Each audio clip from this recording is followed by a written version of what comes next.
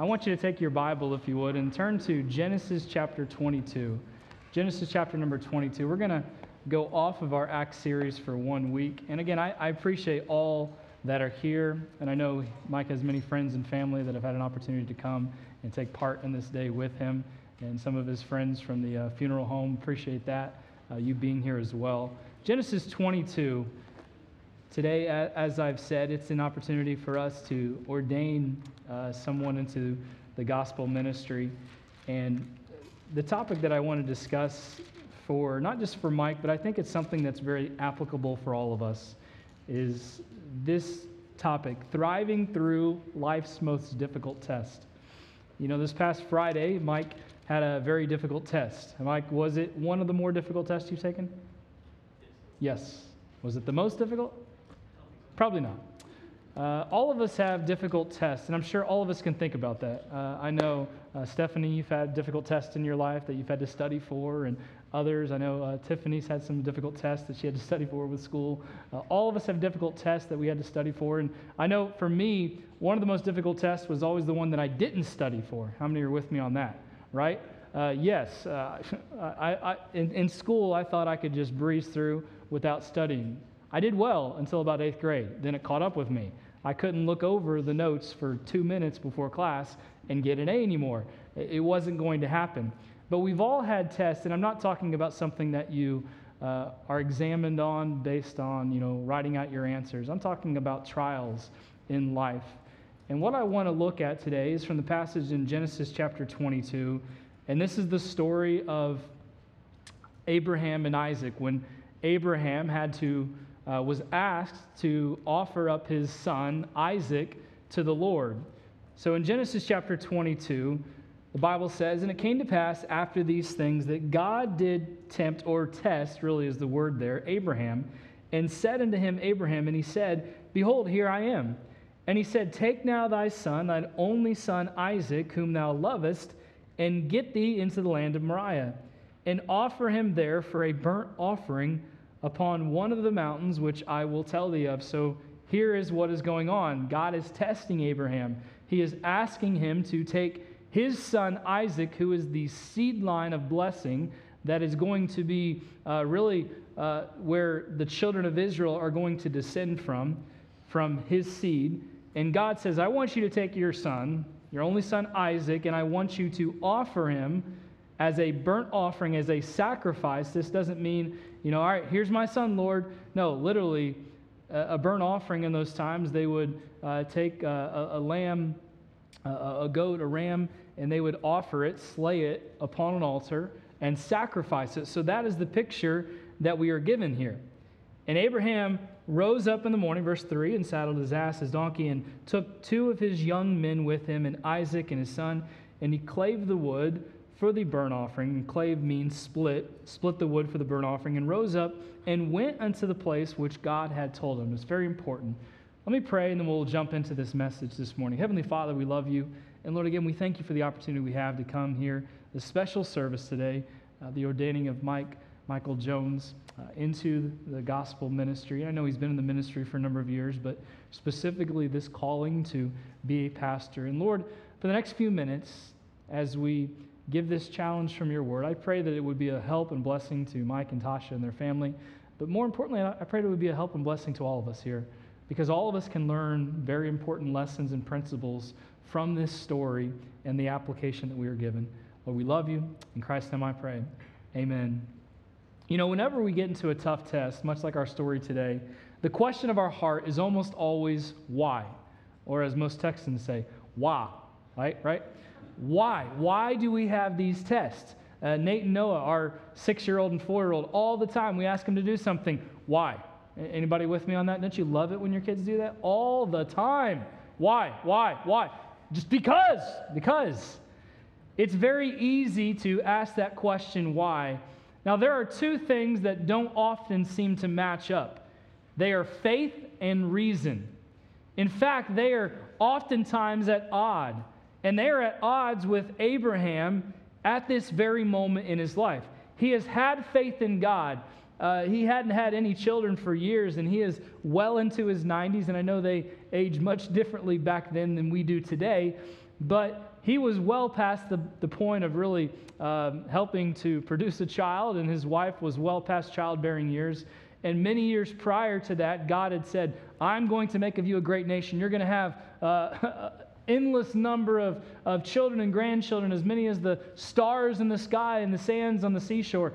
And I'm sure in Abraham's mind at that time, it's like, okay, well, I've got to have kids to be able to have all these multitude that are going to be after me. And some probably 20 years had passed before he had that son. Now, Abraham he tried to take things into his own hand, and he had a son out of wedlock, and that's the son Ishmael, and that's where we have the fight between much of the Arabs and the Jews today because of that. But Isaac was the promised son, the seed line.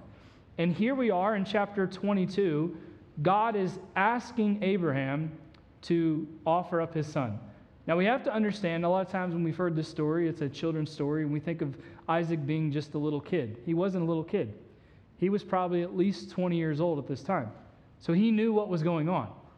He knew very well what was going on. So it wasn't like he had no clue. It wasn't like me taking Nate or Noah, all right, we're going to go up on this mountain, and I got this wood with me. Like, all right, Dad, what are we going to do? Just stay with me. He knew what was going on. And he could have easily gotten out of that situation. We have to understand that. But faith and reason are at odds here. You see, reason is probably telling Abraham to hold on to his son. God had promised Isaac, and he deserved it, but faith is telling him to trust in the Lord. And that's a struggle all of us have. The struggle between faith and reason. And during our greatest trials and tests, this is often the conflict. Reason doesn't add up. It doesn't make sense. There are some people who are very deductive people. Who are the deductive people today? You have to try to reason everything out before you make a decision. I know we have several people like that. There are people that are very deductive. They must know everything about everything and exactly all the details before they decide. Now, that's not always a bad thing. Sometimes it's a good thing. Then there are others, if they trust a person, if they trust something, they're just going to do it. They don't need all the answers. These are the people that drive a reasoning person crazy. And when we get to Genesis chapter 22, again, some 20 years have passed since the end of chapter 21. And now God is testing Abraham. And he's asking him to take his son and go to the mount called Moriah. Now, let me give quick historical significance about this mountain. Mount Moriah is the very place where in later years King David brought the threshing floor of Ornan as a place for the site of the future temple in 1 Chronicles 21. On that very place is where Abraham willingly was going to offer his son Isaac. This is also the temple that Solomon built. Today, there stands in this very place the Dome of the Rock, a Muslim mosque which was built over the great rock that formed the altar upon which Abraham offered his son Isaac. It is from this rock that the Mohammedans believe Muhammad and his horse ascended into heaven. So it's a very historic spot in history. And again, I'll think about this. Imagine if you were Abraham. Imagine if you were Abraham and God said to you, I'm going to test you, and I want you to offer up your son. I want you to offer up your daughter. Now, don't answer out loud, but just think about that. You know, for many of us, maybe not all of us, would be like, no, thank you. There's no way. I'm not going to do that, Lord. I'm not going to offer up my only child to you and cut them up as a sacrifice. Now, we have to understand the significance of this, and I don't believe God ever intended for him to kill his son, but he was testing him. And when we read this story, it almost can come across as very morbid. Why would God ask Abraham to kill his son?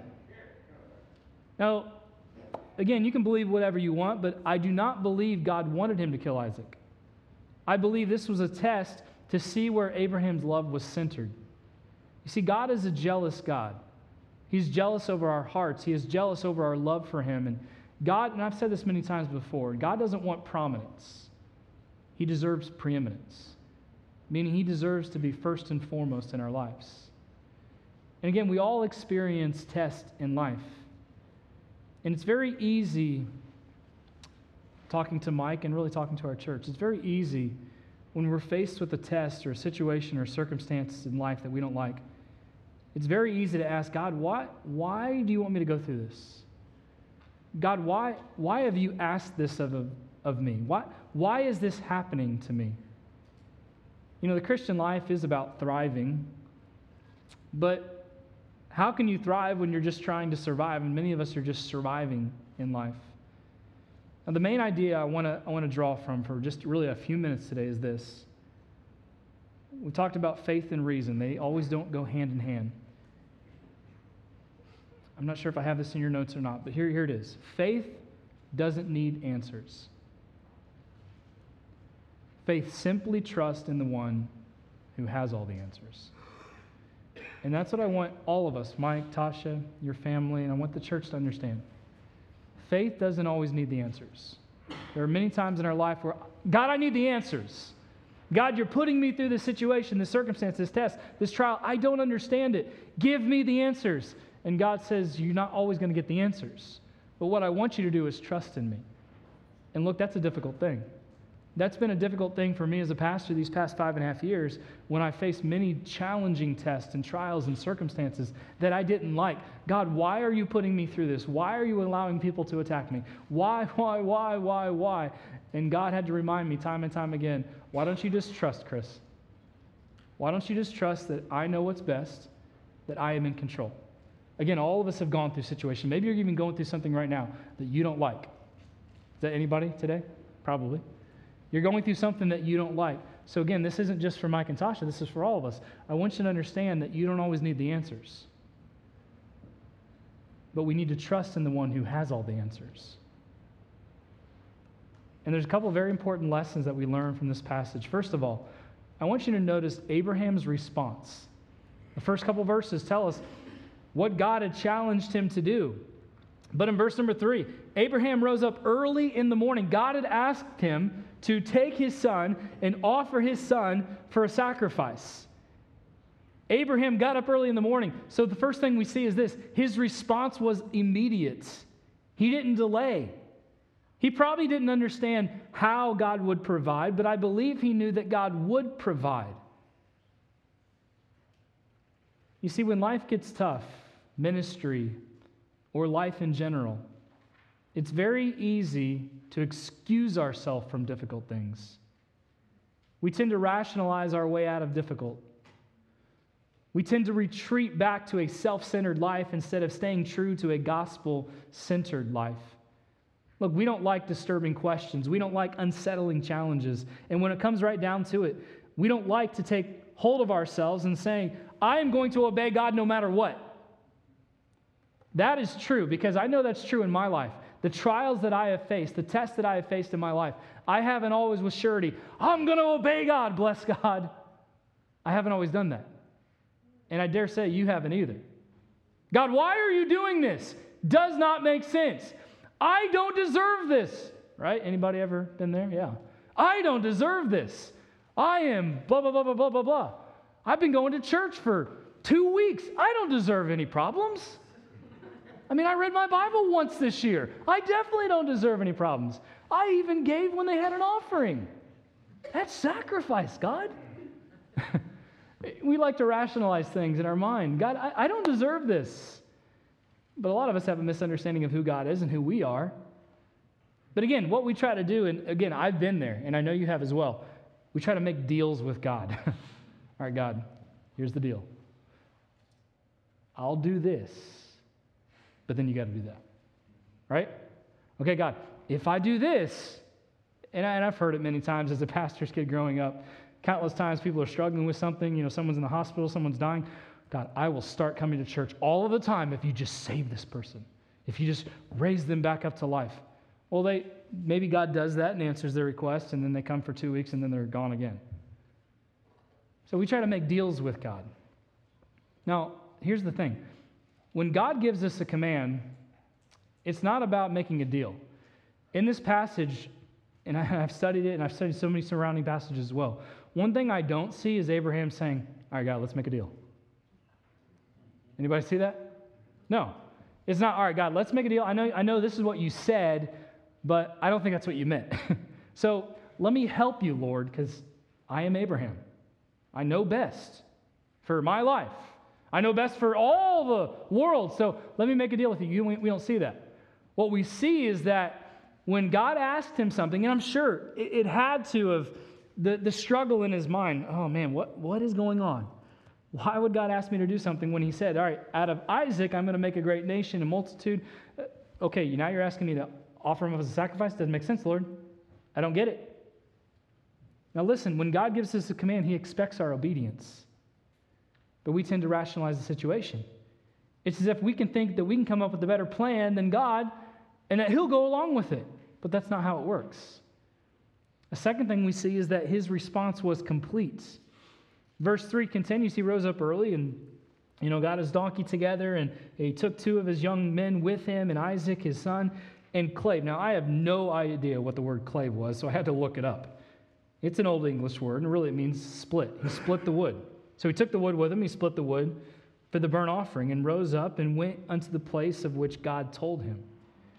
Abraham, listen, had the tools necessary to do the job. It wasn't like, well, I'm trusting God, so I don't need to take anything with me. No, he could have done that. There's no need for wood, for ropes, for a knife. It's just a test anyway. But he went prepared. He went ready to do what God asked him to do. That's important, church. That's important, Mike and Tasha. Be ready to do what God asked you to do. And notice he did not look for an excuse not to do it. So we see his response was complete. Third thing, quickly, his response was worshipful. Now this is what really blows me away in the story. Verse number 4, then on the third day, Abraham lifted up his eyes and saw the place afar off where he was supposed to go. And Abraham said unto his young men, I want you to stay here. I'm going to take the lad, I'm going to take my son, who's really about 20 years old, at least. I'm going to take my son, and I'm going to go yonder. I'm going to go up, and what's the next word? Worship. Now, think about that. I don't know if that would be my response, and I'm just being honest today. I don't know if my response would be if God says, all right, I want you to sacrifice your son, and I want you to go up to this mountain as I'm going up. All right, hey, family, friends, I want you to stay here. I'm going to go up and worship God. This doesn't seem to make sense in our minds. But I love this part of the passage. Abraham wasn't trying to deceive the men that were there. But somewhere, I believe, in the quiet meditations of his heart, I believe somewhere he came away with a consciousness that God would do something amazing. That God would raise his son from the dead.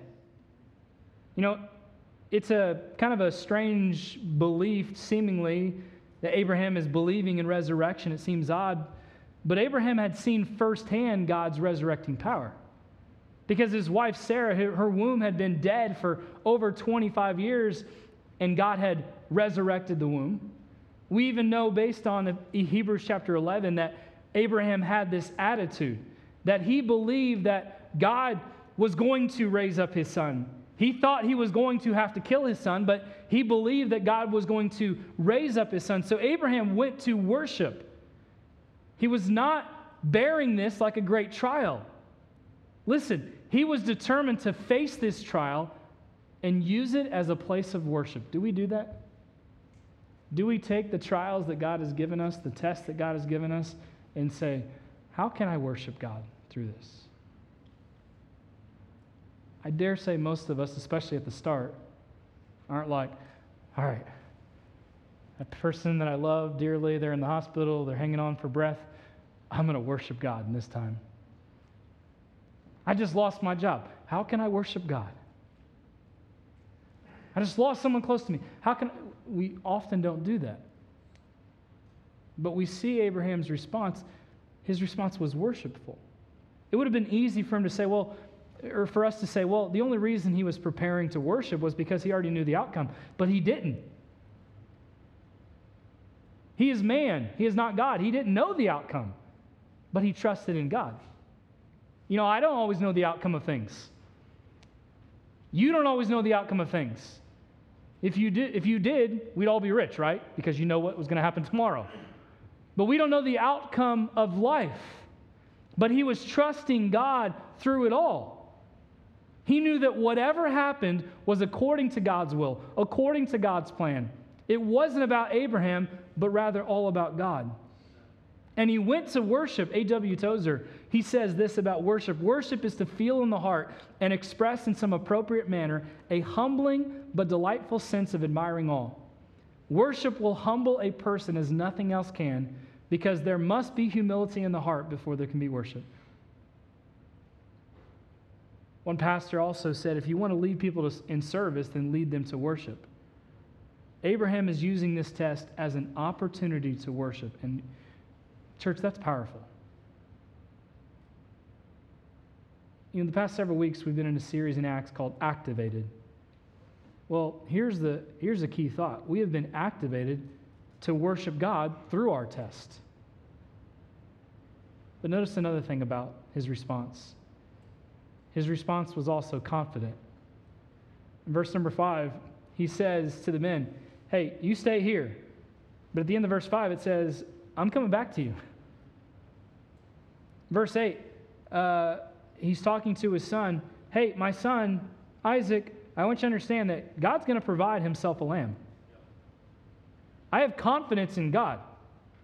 Verse 9, they came to the place which God told him. They went where they were supposed to go. Verse 10, Abraham then takes that knife. He stretches forth his hand to slay his son. Again, still going through the motions of what he was asked of. And again, I can't even imagine the conversation that Abraham had with his son. All right, I'm going to bind you up and I want you to lay on this altar and I'm going to cut you up. Oh, yeah, sure, Dad. Sounds good. No. But again, in Hebrews 11, we read and see a little bit of Abraham's heart where it says that Abraham considered God to be able to raise someone from the dead. Abraham believed his son would die, but he also believed that God would raise him up again. That's confidence. And one thing I've noticed about so many characters in the Bible is that they had an expectation that God would show up. Now, here's the important principle that Abraham learned that we need to learn, and I want you guys to learn as well in your life. If God gave it to you, then you can trust him with it. Now, the moral of the story is not that God's going to ask all of us to sacrifice our children. It's not what this is about. But the point is this: if God gave it to you, then you can trust him with it. But the reality is we don't trust him with it oftentimes. We question God, and there's nothing wrong with questioning God, but we question, then our question sometimes doesn't lead to worship. It actually leads to getting mad and angry at God and bitter against God because he didn't do what we expected him to do. But if God gave it, then you can trust him with it. Anything that God has given me, I should be willing to trust him with that. And I've seen this firsthand in my life. You know my story, and that's not what I'm going off on today, but, we lost our first son. 4.5 months old back in 2012. God took him away. I struggled with that. My wife struggled with that greatly. My family, our friends struggled with that. But I had to come to the realization that, you know what? God gave it to me. He took it away, but I can still trust God. I can still worship God. I can still be thankful for the time that God has given him to me. I'm going to continue that thought in just a minute, but here's the second thing we notice in this passage. We see Abraham's response, but now we see God's provision of grace. Isn't it nice when you studied hard for a test and you finally passed it? Look at verse number 11. And the angel of the Lord called him out of heaven and said, Abraham, Abraham. And he said, here am I. Now, I don't think this was probably like, Abraham, hey, Abraham. Again, he's literally got his hand stretched out, so I'm sure he is shouting and yelling, Abraham, Abraham. Yes, I'm here. And he said, lay not thy hand upon thy lad. Hey, don't touch him. Neither do thou anything unto him. Don't slay him. For now I know that thou fearest God, seeing thou hast not withheld thy son. Basically, you were willing to offer your son the promised seed line. I know now And Abraham lifted up his eyes and looked, and this is the amazing thing in this story, and behold, behind him a ram was caught in the thicket by his thorns, or by his horns. And Abraham went and took up the ram and offered him for a burnt offering in the stead of his son, in place of him. And Abraham called that name of the place Jehovah Jireh, which basically means the Lord will provide. And the angel of the Lord called unto Abraham a second time, and he said, by myself I have sworn, saith the Lord, for because thou hast done this thing, and hast not withheld thy son, thine only son, that in blessing I will bless thee, and in multiplying I will multiply thy seed as the stars of the heaven, as the sand which is upon the seashore. And thy seed shall possess the gate of thy enemies. And in thy seed all the nations of the earth will be blessed. I'm going to use you and your nation, those that are following after you, as a vehicle to bless the nations, because thou hast obeyed my voice. So Abraham returned unto the place that he went, to Beersheba, and Abraham dwelt at Beersheba. And it came to pass, and the story continues. But what we see here is a provision of grace. God was basically telling Abraham, since you haven't kept anything from me, I'm not going to keep anything from you. There's a man that told a missionary one time, I would give anything in the world to have the joy that you have. And the missionary said, that's just what it cost me. The world. He said, I gave the world. I gave up everything. So the question is, would you? Would you give up the world? Look, I want you to listen to what I'm about to say because it's imperative to this message today. I firmly believe that God, it wasn't about Isaac on this day. God didn't want Isaac. That's not why he asked Abraham to sacrifice his son. God wanted Abraham. He wanted all of Abraham. He wanted all that he was and all that he had, and you know what? He got it. You see, Abraham said, Lord, if you want it, you can have it. And God says, it's really you that I want, Abraham. Get this down. Here's one of life's greatest tests. If you love it, you need to learn to let it go. If you love it, you need to learn to let it go. Again, we've talked about control in our church for some time. What I'm talking about is giving up control of the things that we hold dear and saying, God, here it is.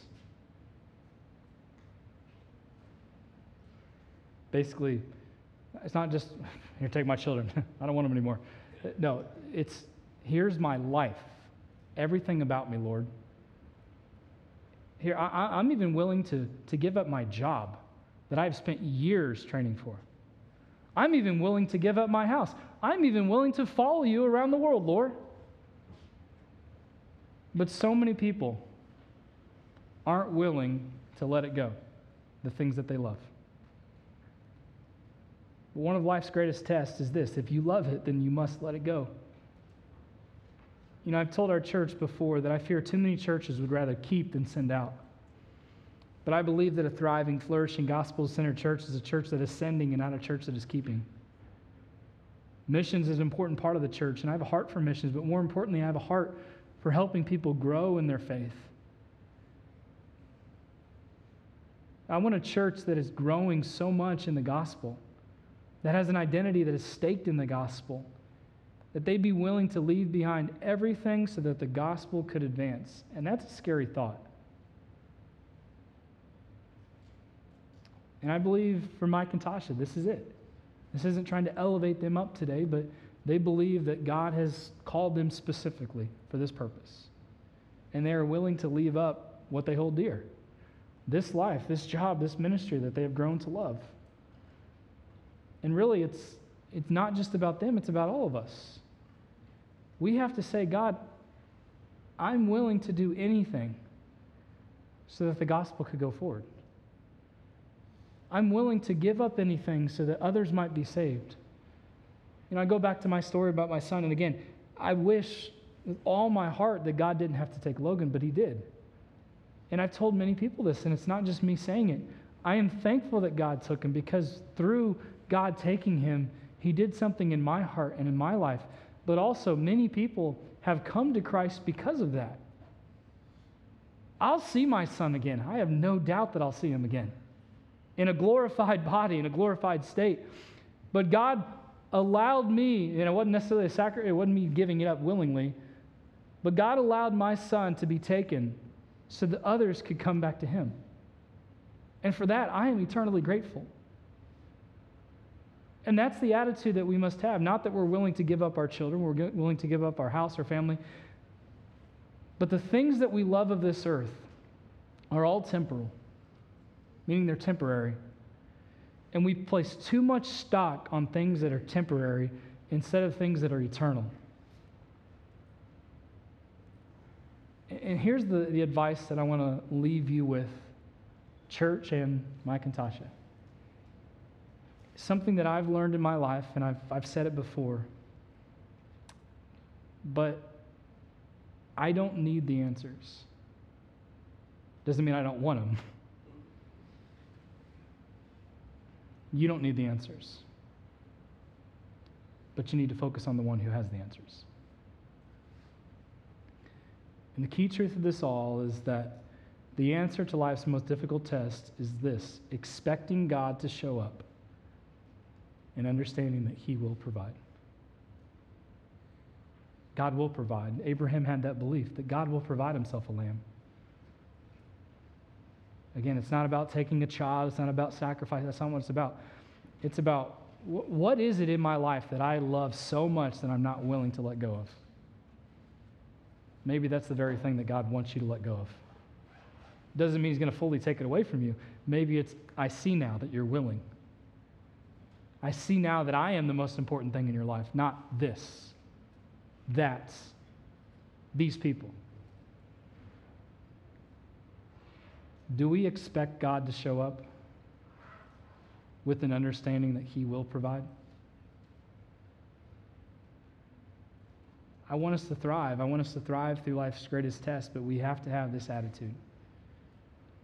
An immediate response, a worshipful response, a complete response to what God is asking us to do. Let's pray.